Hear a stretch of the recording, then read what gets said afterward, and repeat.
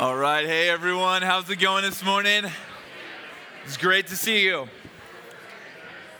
So you guys, I have a confession, and that is I've been trying to hide from you that I need reading glasses now, but it's unavoidable.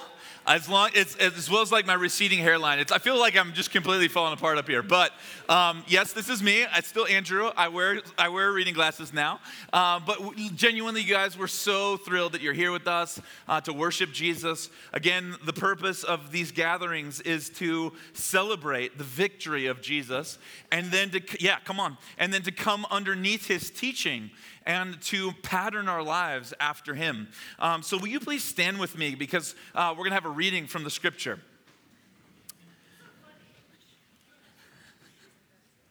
All right, this scripture reading comes from Romans chapter 12. Like after a long doxology about the goodness and the greatness of God, this is what the scripture says. Love must be sincere. Hate what is evil. Cling to what is good. Be devoted to one another in love. Honor one another above yourselves. Never be lacking in zeal, but keep your spiritual fervor serving the Lord. Be joyful in hope, patient in affliction, faithful in prayer. And share with the Lord's people who are in need. Practice hospitality. Bless those who persecute you. Bless and do not curse. Rejoice with those who rejoice. Mourn with those who mourn. Live in harmony with one another, and do not be proud, but be willing to associate with people of low position. Amen. This is the word of the Lord. Go ahead and find your seat. So you guys, next week we're going to get back into our series on the letter to the Galatians. But for today, we're going to talk about something that's really been on my heart for a while to share with all of you. And if you've been with Riverbend over the last couple of months, you know that this year is all about us going deeper into Jesus' vision for prayer and worship, for making mature disciples, and for loving our neighbors.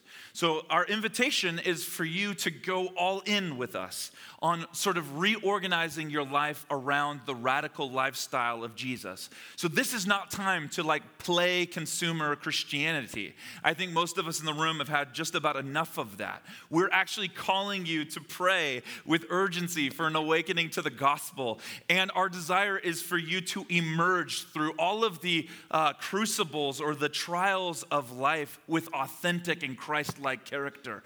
And we believe that the point of life is really to become like Jesus, and that's what truly matters. But it's time that we sort of re-emphasize an aspect of this lifestyle that we haven't talked about in a while, and so I think it's timely we talk about it now. I believe that this is crucial for you to be successful. Like if you're going to actually become like Jesus, genuinely become like Jesus, you need community. Now, community is an idea that we like in theory, but for many of you, you don't buy into my premise that you actually need it in order to thrive in your relationship to Jesus. You think others do. You go, yeah, no, definitely, community is a nice idea and everything else, but you're high functioning, you're super self-aware or whatever, and so you can get by with just having a couple of good friends. And by the way, if I'm being too blunt right now, first of all, I apologize, but email Brooke. That would be, direct all of your complaints to him. That would be fantastic. But let me explain to you why I believe that community is so essential for all of us to thrive. And then we'll also talk biblically, what does community actually look like? This conversation begins with a quote from Ron Swanson on Parks and Rec. If you're unfamiliar, Nick Offerman plays Ron on this sitcom, Parks and Rec, and he's the boss of the main character, Leslie. And in one episode, let me just explain it to you really quick.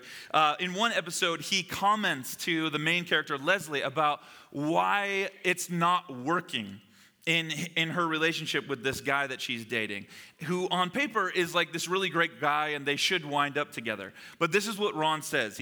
And hang with me, because this is a prophecy into our culture. He's a tourist. He vacations in people's lives. He takes pictures. He puts them in his scrapbook and he moves on. All he's interested in are stories. Basically, he's selfish and you're not, and that's why you don't like him.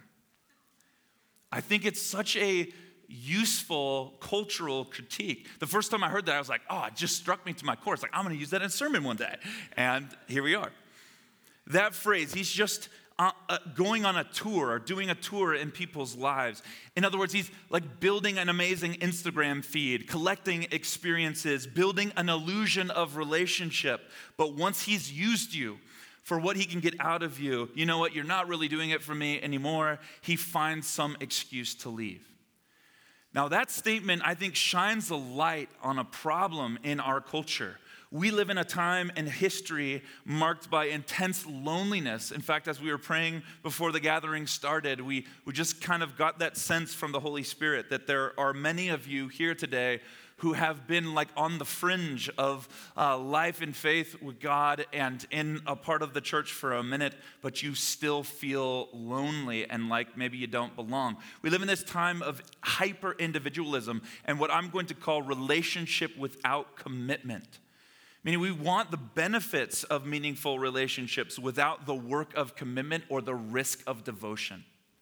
And this is something that is systemic in our culture. Sociologist Zygmunt Bauman, in his book Liquid Love, he wrote on the frailty of human bonds. He writes, in a consumer culture like ours, which favors products ready for instant use, quick fixes, instantaneous satisfaction, results calling for no protracted effort, foolproof recipes, all-risk insurance, and money-back guarantees, the promise to learn the art of loving is a promise to make love experience in the likeness of other commodities that allure and seduce by brandishing all such features and promise to take the waiting out of wanting, sweat out of effort, and effort out of results.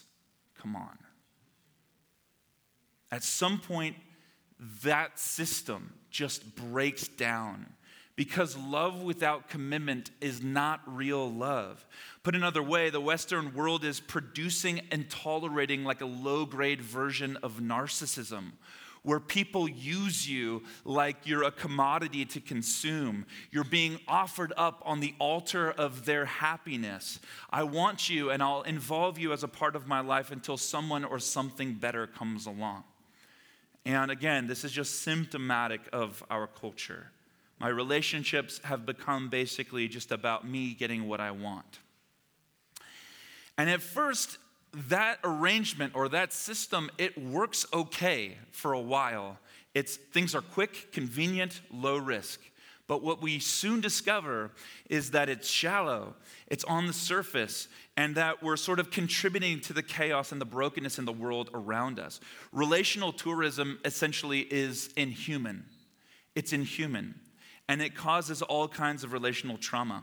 We're guarded and we're more cynical. I think especially now, like I feel it in our society and I feel it even in our community. We're more cynical about people. We're more guarded around people than we used to be. The past couple of years have kind of messed with us in that way.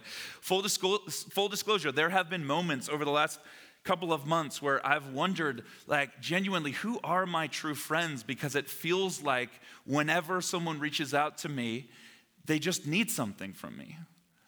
And of course, that's not true, and I'm not complaining to all of you. I know that there are many, both in this community and out of it, who love me deeply and are true friends.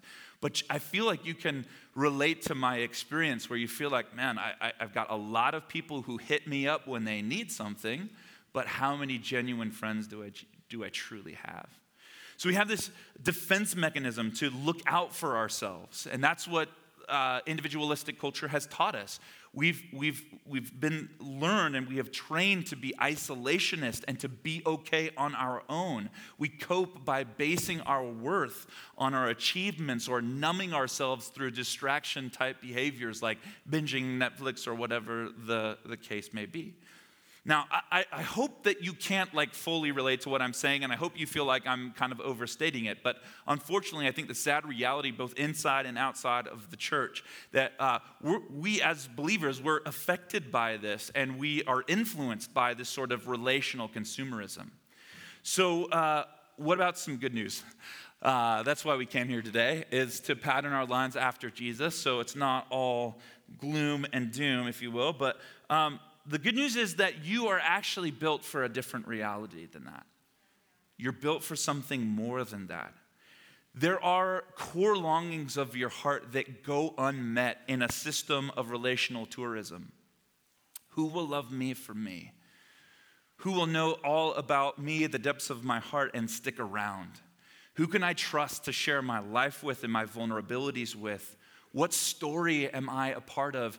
Where do I belong, and to whom do I belong? Those longings for you, they might actually feel masked at the moment because you've been sort of beat up by our culture and grown numb to it. Maybe even some of you have caused this pain. You're like a part of the system and are essentially using people.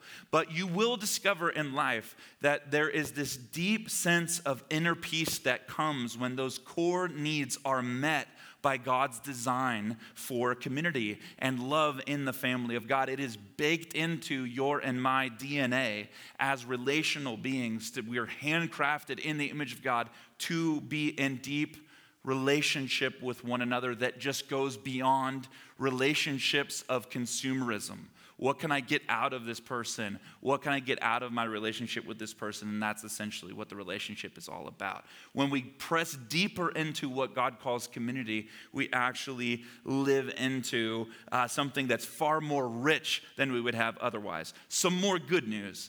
There is hope, actually, because despite all of the challenges that we face as people of Jesus in our time, because the possibility for real relationship has opened up because of the cross.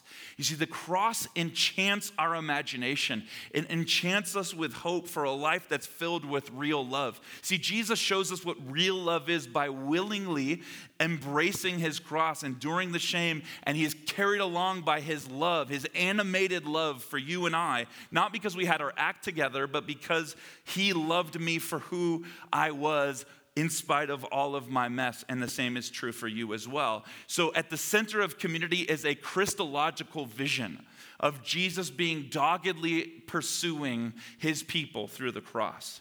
So the hope that you have is not like an abstract ideological framework that you can't put a face or a name to. You are being invited into a rich and beautiful story that finds its climax with King Jesus giving new meaning to relationship through sacrificial love.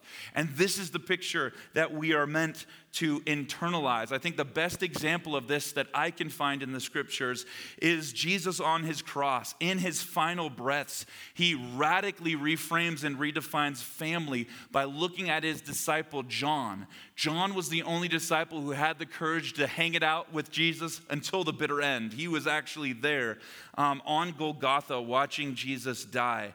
And then he puts him together with his birth mom, Mary, in the scriptures. And he says, John, behold your mother. And he says, Mom, behold your son. Because both of you are looking to me as Savior and King and Lord, because of my victory that I'm winning here right now, it fundamentally changes how you look at life and see relationship. You are the beginning of a brand new family. You belong together. Are you guys with me so far? So the center of Jesus' vision for community is his sacrificial love. So into that world of relationship without commitment, we actually become like living examples of a completely different paradigm where the foundation of love is devotion to each other.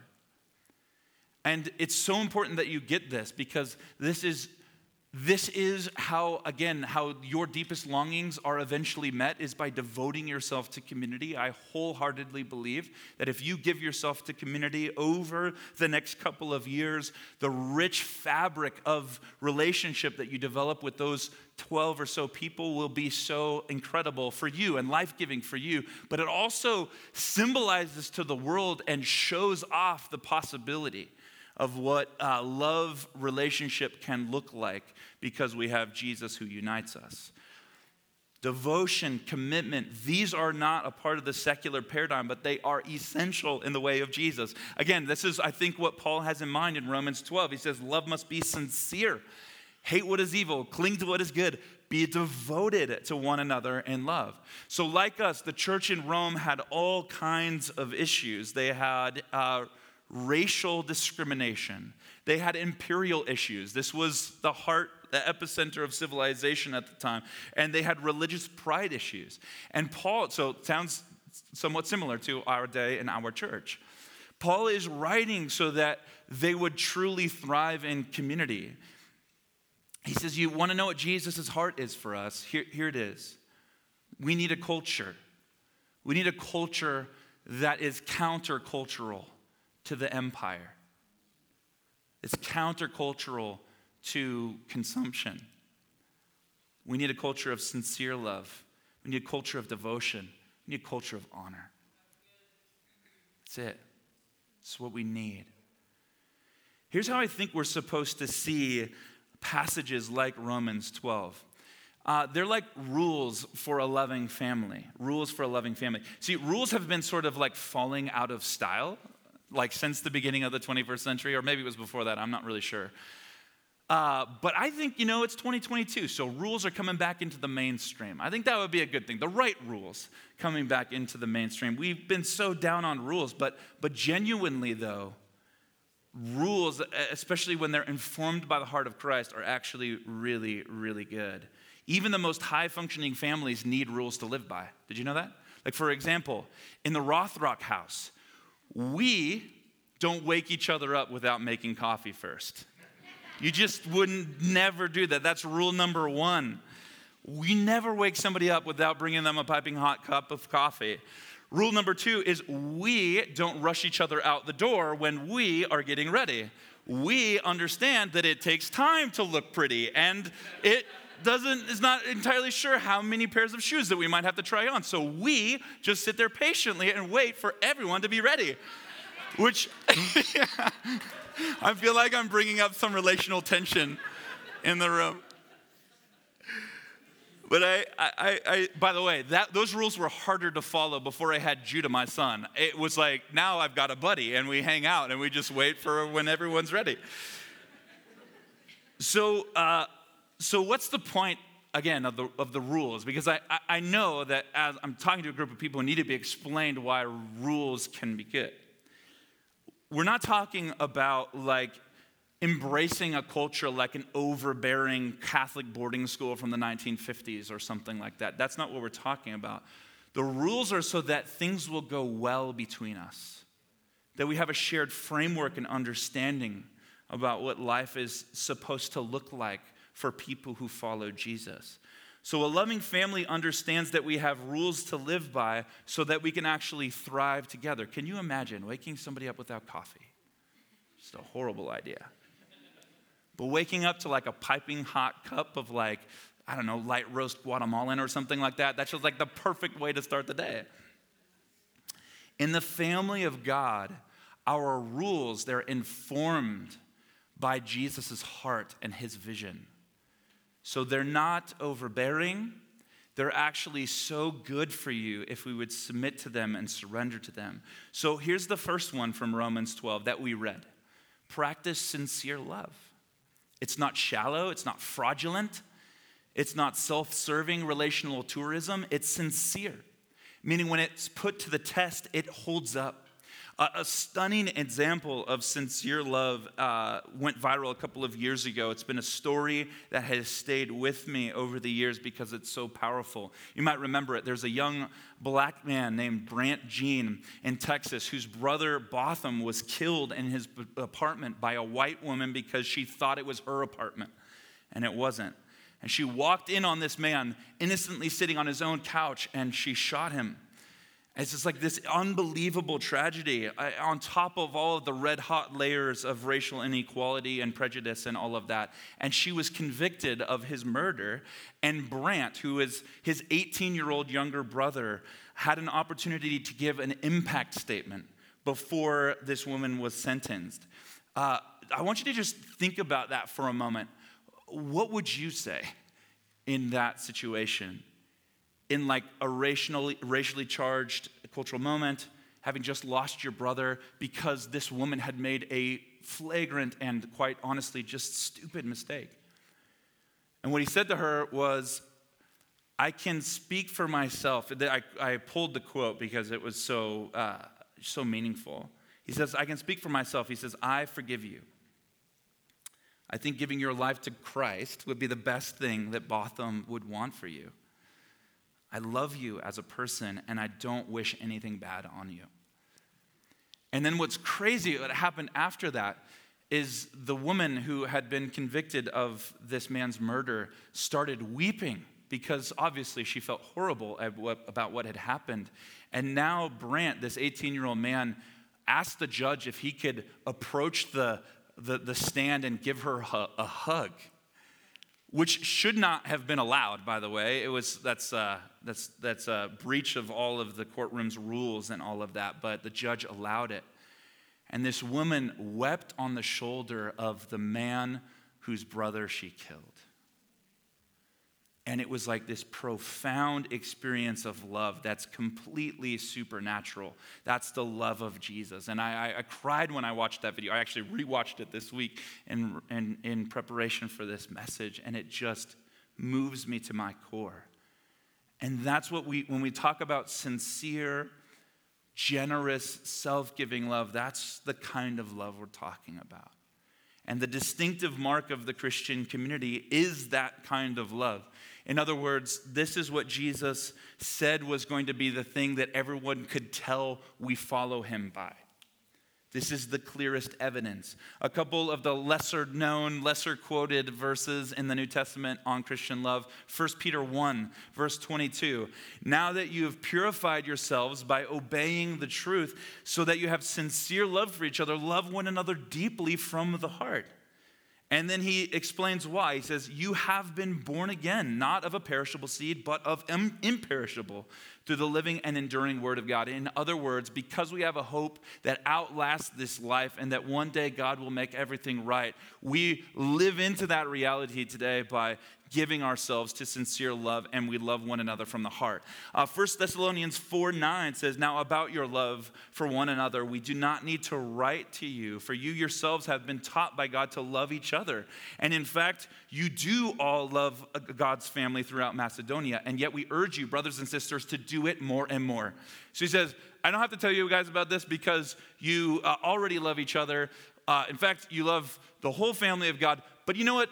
For good measure, let's keep on loving everyone else. Like make sure that you love one another deeply from the heart. I love that. And if you've been around through our series in the letter to the Galatians, you know that this is something that Paul is wrestling through with the early church again and again and again, is that every one is able to love their little nuclear family or people who are like them. But Jesus is his call and his invitation to us is to love people who we disagree with, who are different from us, who don't subscribe to our secondary values and things like that. He's saying, I want you to love everyone in the family of God the way that I've loved you. A second century church father named Tertullian, he wrote, we do not hesitate to share our earthly goods with each other. He said, all things are common among us except our wives. Which is actually really tone deaf when I said it out loud. I was like, ooh, don't cancel me, because that sounds very tone deaf. But I love the heart behind it. He says, we have everything in common. We're not polyamorous. We don't break our covenant to only be with our spouses, but everything else we have is in common. I love that. And Tertullian was convinced, actually you can read his writing, he was convinced that real love was the main reason why people were converting to Christianity, while at the same time it was a capital crime. At the same time that it was a capital crime, you could be executed for trusting in Jesus, the numbers of people who were following after Jesus were skyrocketing, and he thinks it's because people witnessed and saw the genuine love of the believers that were there. I love that. That kind of love is attractive. And I think that community is a grace-filled practice where God trains us to do battle against cynicism and against emotional numbness and against the tunnel vision that we get in our radically individual culture. And in community, we are contending against the stuff that keeps us from really loving each other well. So the second rule for a loving family is to devote yourselves to one another. Devote yourselves to one another. So this is completely different from what we experience in the realm of relational tourism in Western culture. For example, in 2022, a normal part of the secular lifestyle is that you can have sex with a stranger using an app on your phone tonight, if you chose to do that. Skip the romance, skip all the get to know you stuff, skip the commitment to one another, and just have sex. But in the scriptures, relational intimacy is always connected to covenant promise. Relational intimacy and covenant promise go hand in hand. God does intimacy inside of a covenant. So I need to explain this for us to fully understand it. So just hang with me for a moment. There is a major plot line in the story of God where in the beginning, Yahweh creates humans to enjoy his divine hospitality in the Garden of Delight. You know that story well. And then God gives himself in relationship by making promises and keeping them. That's how God does relationship. He makes promises and he keeps them. But we don't keep up our end and sort of forced out of the garden. But then to compensate for our rebellion, God continues to make more promises. He just comes back over top of our rebellion with more promises. And those promises are to restore relationship and to restore what we had in the beginning. First, it's Adam and Eve, then it's Seth, then it's Noah, then it's Abraham. He says, I will be your God, you will be my people. And then he promises to Abraham again, and then this guy named Jacob, and then this guy named Joseph, and then Moses, and then Joshua, and then Ruth, and then David, and then Solomon, and then Isaiah, and then Jeremiah. He just goes on and on and on. Throughout the story of God, he's making promise after promise. Ultimately, one day I will make all of this right again. I promise you, you can take me at my word. I'm going to restore what has been stolen and taken from us.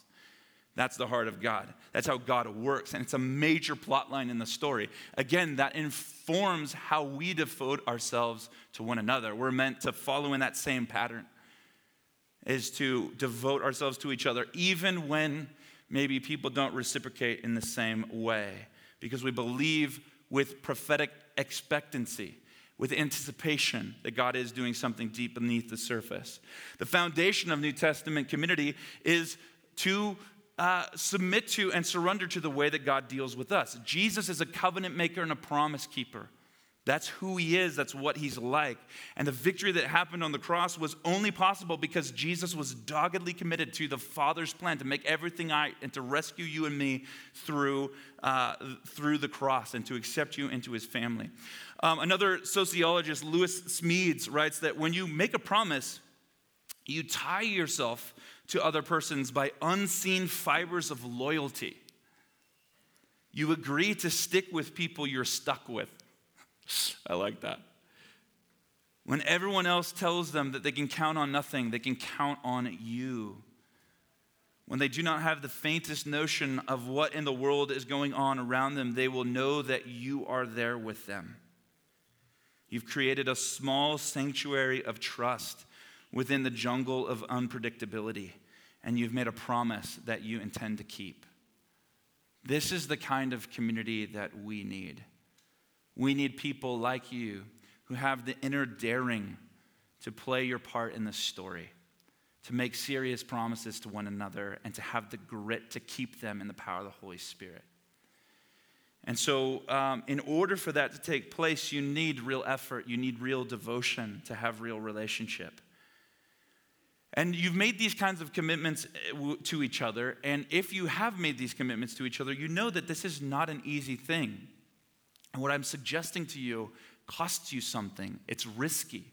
For example, I remember a while ago, I met up with one of our community leaders, and he was having several issues with his community. Without getting into it, they were basically like about to break up over some things that they couldn't really resolve.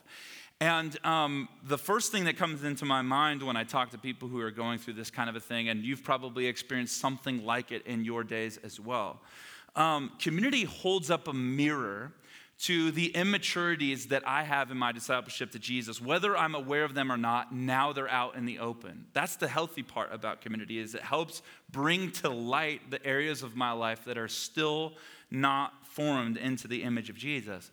So the leader of this community is wrestling with like the awkwardness of all the conflict and where are we going to go from here? How do we resolve all of this? Wondering, does this mean that I'm failing these people in some way? Am I messing this up? And my response to them first was, no, you're not, actually. Community is messy. It's filled with people like me and you, and we're messy people. And as they were sort of explaining what was going on, I realized how deep and how complex some of their dysfunction was. It's a pretty serious kind of issue that they were going through.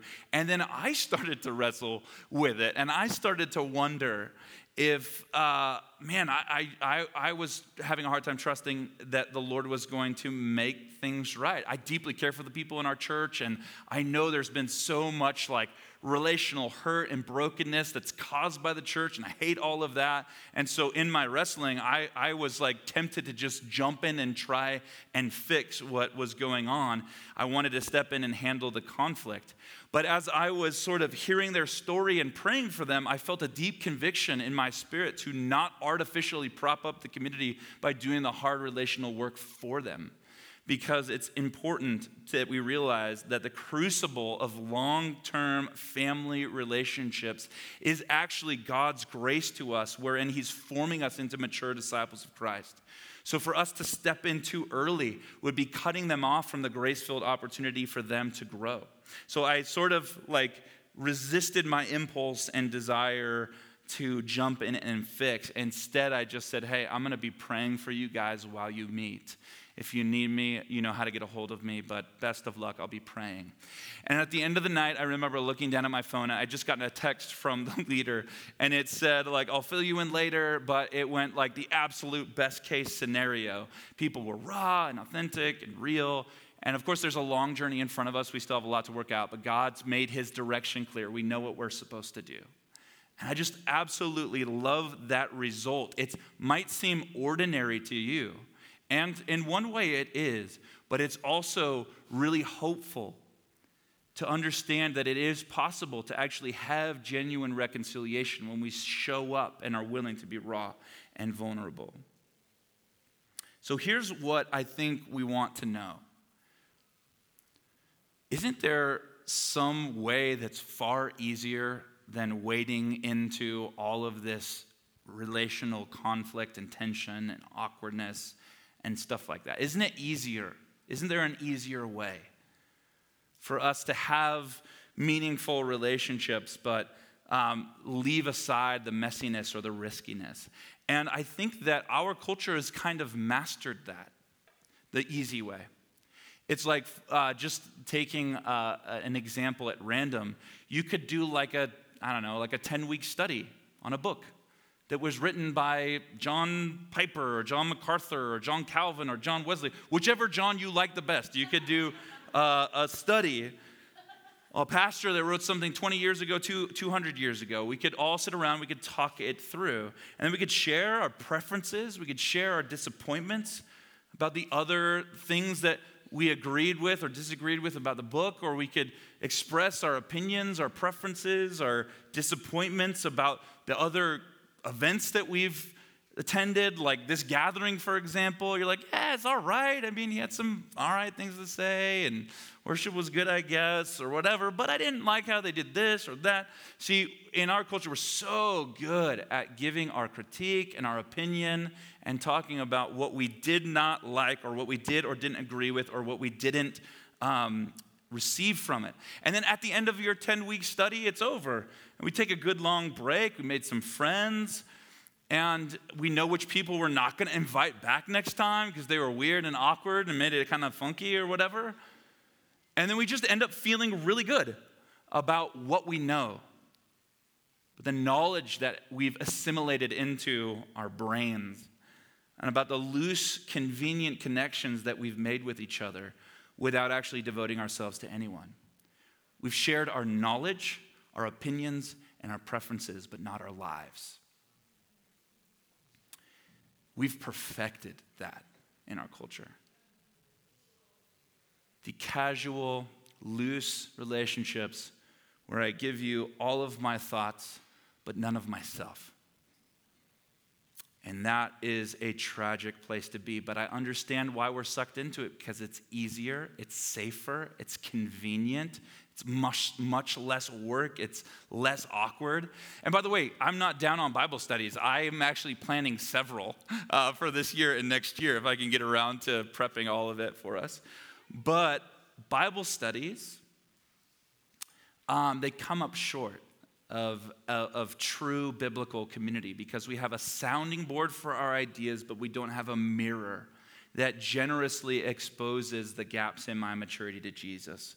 We have friends and we have a good hang and some inside jokes, but we don't have a sister or a brother who doesn't need me to pretend that I'm okay when I'm not actually okay. We have the convenience of a weekly meal, but we don't have the assurance of loyalty in the family over the long haul. We have a space to dialogue, but we don't have an ecosystem of love to live it out. And we have like well-crafted doctrines, but we don't have a living and powerful witness to our city that proves the gospel of Jesus is real, because we are devoted to each other. So there are some strengths to it, but the weakness of the model is apparent. We need more in order for your deepest longings to be met, and in order to regain a compelling voice in our culture.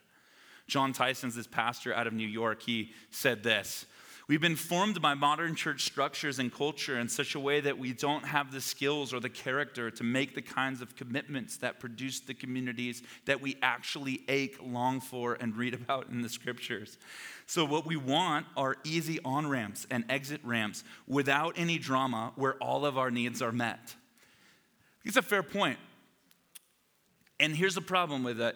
Is that expectation is literally impossible to meet on those terms. You can't actually have real intimacy without commitment. It doesn't work that way in life. So you need commitment in order to have genuine relationship and intimacy. So I want to invite you into my world for a minute, and we're almost done, by the way. But just like go with me on a thought experiment. If you're a pastor here at Riverbend, this is what we think about. The best laid vision for church rises and falls on this devotion to one another in love. The problems I'm describing in Western church culture that you've probably felt at some point or another is systemic. You can't point to one leader or one person or one group of people even who are responsible. Here's like a stereotypical example of how things work in modern church paradigms. The casual relationships of that 10-week Bible study that I suggested to you, they work fine. There's no drama at all until there's a marriage problem or a health scare or something like that. And because we're leading individual lives, the small group that you might be a part of, they might hear about what you're going through or something like that. But if they do, they might help for a bit or up to a point, but they don't really see it as their responsibility to carry your burden and to be with you through it all, to cry with you, to grieve with you. It's not their burden to carry, or so they think. Then, in some situations, the situation gets pushed up to like a church leader, like a pastor gets involved. And the pastor deploys what I call like the crisis squad. And it's like the people who are really empathetic and generous people, and they do care, and they do show up, and they do bear people's burdens. They pray, they serve, they bring food, they cry with those people who are grieving, they show up for them. But then there's another crisis, and the crisis squad has to kind of like pack up and move on to the next one. And then the leader of the crisis squad has a crisis. And then the people who've been in the crisis squad for 3 years have responded to like 40 things. And they're tired and numb and frustrated that other people haven't joined it. And they feel like they're the only ones. And then the pastor or the elders, they don't fund it properly, so it's not well resourced. And so the thing starts to come off of the rails. And all of a sudden, the convenient, easy, no drama study is no longer cutting it. And we find ourselves in a desperate place, looking all around, grasping for people who actually belong to us and that we can truly lean on. but our system isn't built to handle it, and it can't. Whose fault is it? That's the point. It's everyone's and no one's. It's systemic. We all have a part to play. So the problem with the structure, and the problem with the structure has been informed by lots of evangelical churches over the years, including churches like ours, and our paradigms and secular culture and all of that. But it's not informed by the scriptures, taking Romans 12 at face value and just saying, I'm going to do what it says. Remember, Acts chapter 2, this is the last scripture, by the way. You guys have done really good hanging with me over about 45 minutes of me ranting about this stuff, but thank you for doing that. Last scripture for today, Acts chapter 2, this is the launch of the early church. So they were the first ones to apply the teachings of Jesus in life after the sending of the Holy Spirit. And this is what the scripture says in Acts 2:42 through 47. It says they, meaning the first people of Jesus, they devoted themselves to the apostles' teaching and to fellowship, to the breaking of bread and to prayer. And everyone was filled with awe at the many wonders and signs performed by the apostles. And all the believers were together. They had everything in common. They sold property and possessions to give to anyone who had need. And every day they continued to meet together in the temple courts. They broke bread in their homes and ate together with glad and sincere hearts, praising God and enjoying the favor of all the people. And the Lord added to their number daily those who were being saved.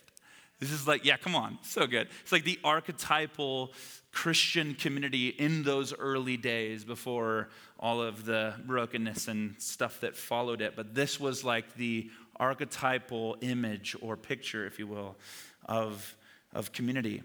John Tyson, that same pastor I quoted a minute ago, he reworded this passage according to what he calls the gospel of preference. The gospel of preference. And it's a little snarky, so be warned. It says, they studied the apostles' teaching when they had time. They went to fellowship when they could fit it in. They prayed when they needed something and got coffee together every now and then. They were content without and had low expectations for signs and wonders in their midst. They sometimes talked about generosity, but kept all of their possessions for themselves. 2 out of 5 Sundays, they came to corporate gatherings. They didn't invite people into their homes, and they rarely revealed their hearts. They were largely irrelevant to all the people, and occasionally someone was randomly saved. So if that was a little bit too close to home or whatever, blame him, not me. He's a pastor in New York. I'm getting off easy today. No, I'm just kidding. I genuinely, though, I think this is the heart of something that we as a group need to wrestle through. It's not my intention to make anyone feel ashamed. Again, I'm saying this is just systemic. This is kind of the air that we breathe. And so we need to be retrained. And that takes a lot of right thinking and prayer and time together and all of that. But my point is that when we pick and choose practices from the way of Jesus that we like and want to participate in, and then we wonder why we don't have the same fruit and power as the New Testament church, it's clear to me why that's the case. Because we're not submitted or surrendered fully to the vision of Jesus. Maybe it's because we've built a community around our preferences and not the scriptures. See, Jesus is not driven by our preferences. He's driven by commitment to one another in love. That's our framework too. So when we talk about Riverbend Community, which we do 6 times a year at Riverbend, we have a basics class to help launch you into community. It's not just about talking the Bible stuff out together. It's actually about practicing and doing what it says. We want to encourage you to practice sincere love, practice real devotion to each other, practice honoring others above yourselves. It takes more trust. It takes more inner daring. It takes way more grit to keep serious promises rather than the casual, loose ones that we're used to making. But it ends up actually working and actually transforming you over a lifetime. A loving family reshapes you and is there for you when you genuinely need it. And I can speak from firsthand personal experience on this. that my community over the years has been God's grace to me, has seen me for who I am, all of my flaws and all of my good things as well, and they have stayed by me, they have served me, they have cared for me, they've been willing to speak up when it's maybe difficult to do. People tell me I'm a hard guy to disagree with because I'm passionate and intense, but they do in a loving and gracious way, and they win me over, and they help me see the areas of my life that I still need to grow. And it's also deceptively and sneakily very life-giving. Because on the one hand, it's just an ordinary commitment that I make, just like Thanksgiving with my family or whatever, every Thursday night, this is what I'm devoting myself to. It's very ordinary. But at the same time, it over time has brick by brick, like week by week, has built an entire way of looking and moving through the world. And I need it. I wouldn't consider growing old without biblical community. I just would not do it. And that's not to say that I've curated for myself a community of people that I always get along with. It's actually the opposite.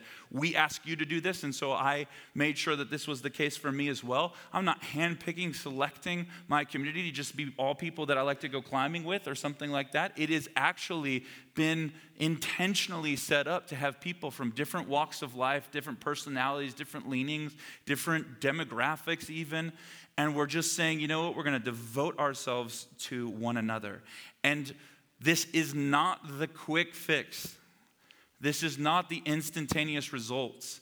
This is not the consumer brand that you're used to consuming.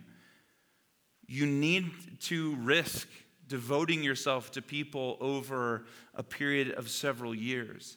And over time, you build up those unseen fibers of loyalty. So as we close, I just want to invite you, and hopefully I made my case.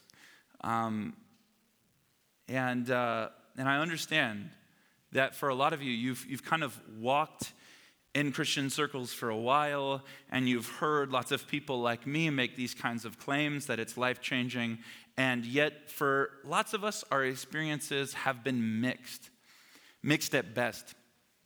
And so what I'm inviting you to is to not trust me, not take my word, or whatever, not to even base what we're talking about here on your past experiences as much as we're saying, you know what, we're going to trust that Jesus' vision is the best vision that we could possibly live into. And we're going to trust that Jesus actually knows what he's talking about. And yeah, it's going to be way more difficult than the loose, casual relationships I'm used to, but I'm actually going to devote myself to it. So the takeaway is simple. Practice the rules of a healthy family: love, devotion, and honor. If any of this has felt like a slam on you or the church, please don't hear it that way. That's not how I meant it. All I'm trying to do is sort of expose the broken system that we've been a part of. And by the way, COVID has been crazy weird on communities, mine included. It's made things even more difficult. So I understand hesitancy, but the invitation is to come back to life with him, to come back and to agree with and surrender yourself to his vision for a community. And I trust that as you spend time devoting yourself to brothers and sisters, that it will radically reform and reshape you, and it'll also make an imprint on our city. So as we close, I just want to remind you, 6 times a year, we host a community basics class, which happens on Sunday afternoons, and we launch new communities out of that every single time. And we invest heavily. Yeah, it's been really, really good for Natalie. Natalie's having a... Yes, okay. Oh, that's the best. Yes, thank you for the affirmation and the testimony. That's amazing. You want to actually stick around for next service and just stand up here? Okay, sweet, okay. We host this again and again and again because the invitation is out there for you. That if you're ready, we're ready for you. And we want to call you into deeper relationship. So starting on May 15th, we're going to have our welcome, lunch, and basics class kind of all combined together. And then there'll be another week on basics on May 22nd, the following Sunday. And then our dream is to launch a new community out of that group. So you are welcome. Please register. Please sign up. We'd love to have you. And let's all stand as we pray.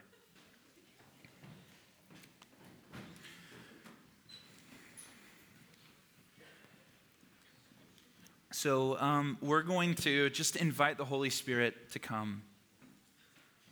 So I want to just encourage you to shake off whatever distraction might be like coming over you right now, and just remember that this moment has been devoted and consecrated, made holy and sacred for Jesus. And we're just going to reach out. We're going to connect with him. Jesus, we say thank you for how you've drawn near to us and how you've made it possible for this life. And we just invite you, Holy Spirit, to come and fill us right now. Make us aware of your work. Make us aware of your presence here in the room. And I just feel like I'm talking to a group of people who've just gone like, okay, all right. Community, huh? Like giving myself to people. Like I tried that. And man, COVID was like the perfect reminder of how crazy all of humans are. It feels like a big risk to jump in. I just want to encourage you to invite the Holy Spirit into that doubt.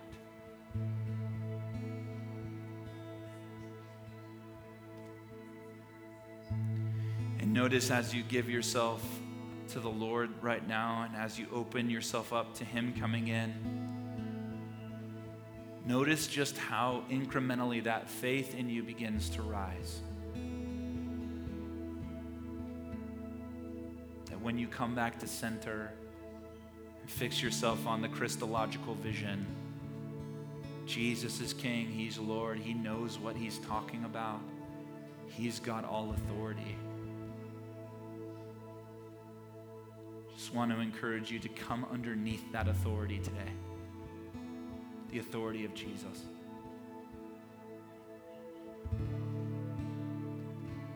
I feel like this is a moment where we can actually acknowledge maybe aspects or areas that we've been holding back. Again, no judgment, no shame. There's not guilt being like put on your shoulders today. It's actually just releasing toxic ideas, releasing broken structures. So I just encourage you by the Spirit to just let go of the things that have been keeping you from saying yes to everything God has.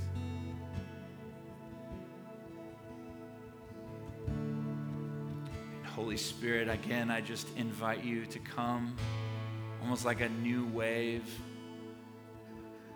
We were praying before the gathering, and a vision I had received a couple of days prior was confirmed through our kids director, Eva, which was just like the rain or the water from God being poured out, symbolizes life, symbolizes vitality. And that each of us here are just like gathering and like putting into buckets the love of God and the goodness of God and the breath and the Spirit of God. So just open yourself up to being filled by him. Scripture says, Jesus says rather, I am the living water. So we come to you, Jesus, and we just say we need that living water. Would you pour out yourself on us today? Just notice how the Holy Spirit is working in you. As you let go of cynicism and doubt, he fills you more with his love.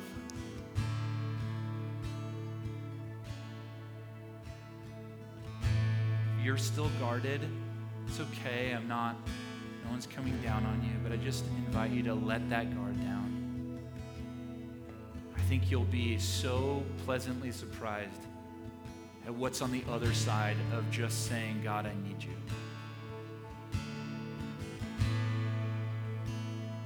So if that's where you're at, just in some way, verbalize that to the Lord. That can be under your breath. That can be out loud. In any way is acceptable. But just let him know that you need him and that you want him.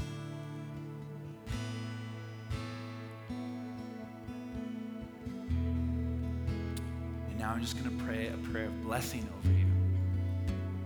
God, I pray that you would fortify us, you'd fortify our hearts, that you'd strengthen us, fill us again with the strength to choose devotion over casual relationships, to choose honor over dishonor and disrespect, to choose respect and self-giving love. That's what we do right now. I pray you'd fill us. In Jesus' name we pray. Amen. All right. Hey, you guys, during this next song, I want to encourage you to come forward, grab the bread and the cup. We'll take it together as a church after this. And also, if the Lord is stirring in you and you need emotional healing, we may have touched on a few pain points today. Our team is in the back at the Praying Hands. We'd love the opportunity to pray with you, for you. And we just encourage you, that opportunity is out there and is open for you. And then, of course, let's worship, let's sing, let's praise to the Lord. Okay, let's do it.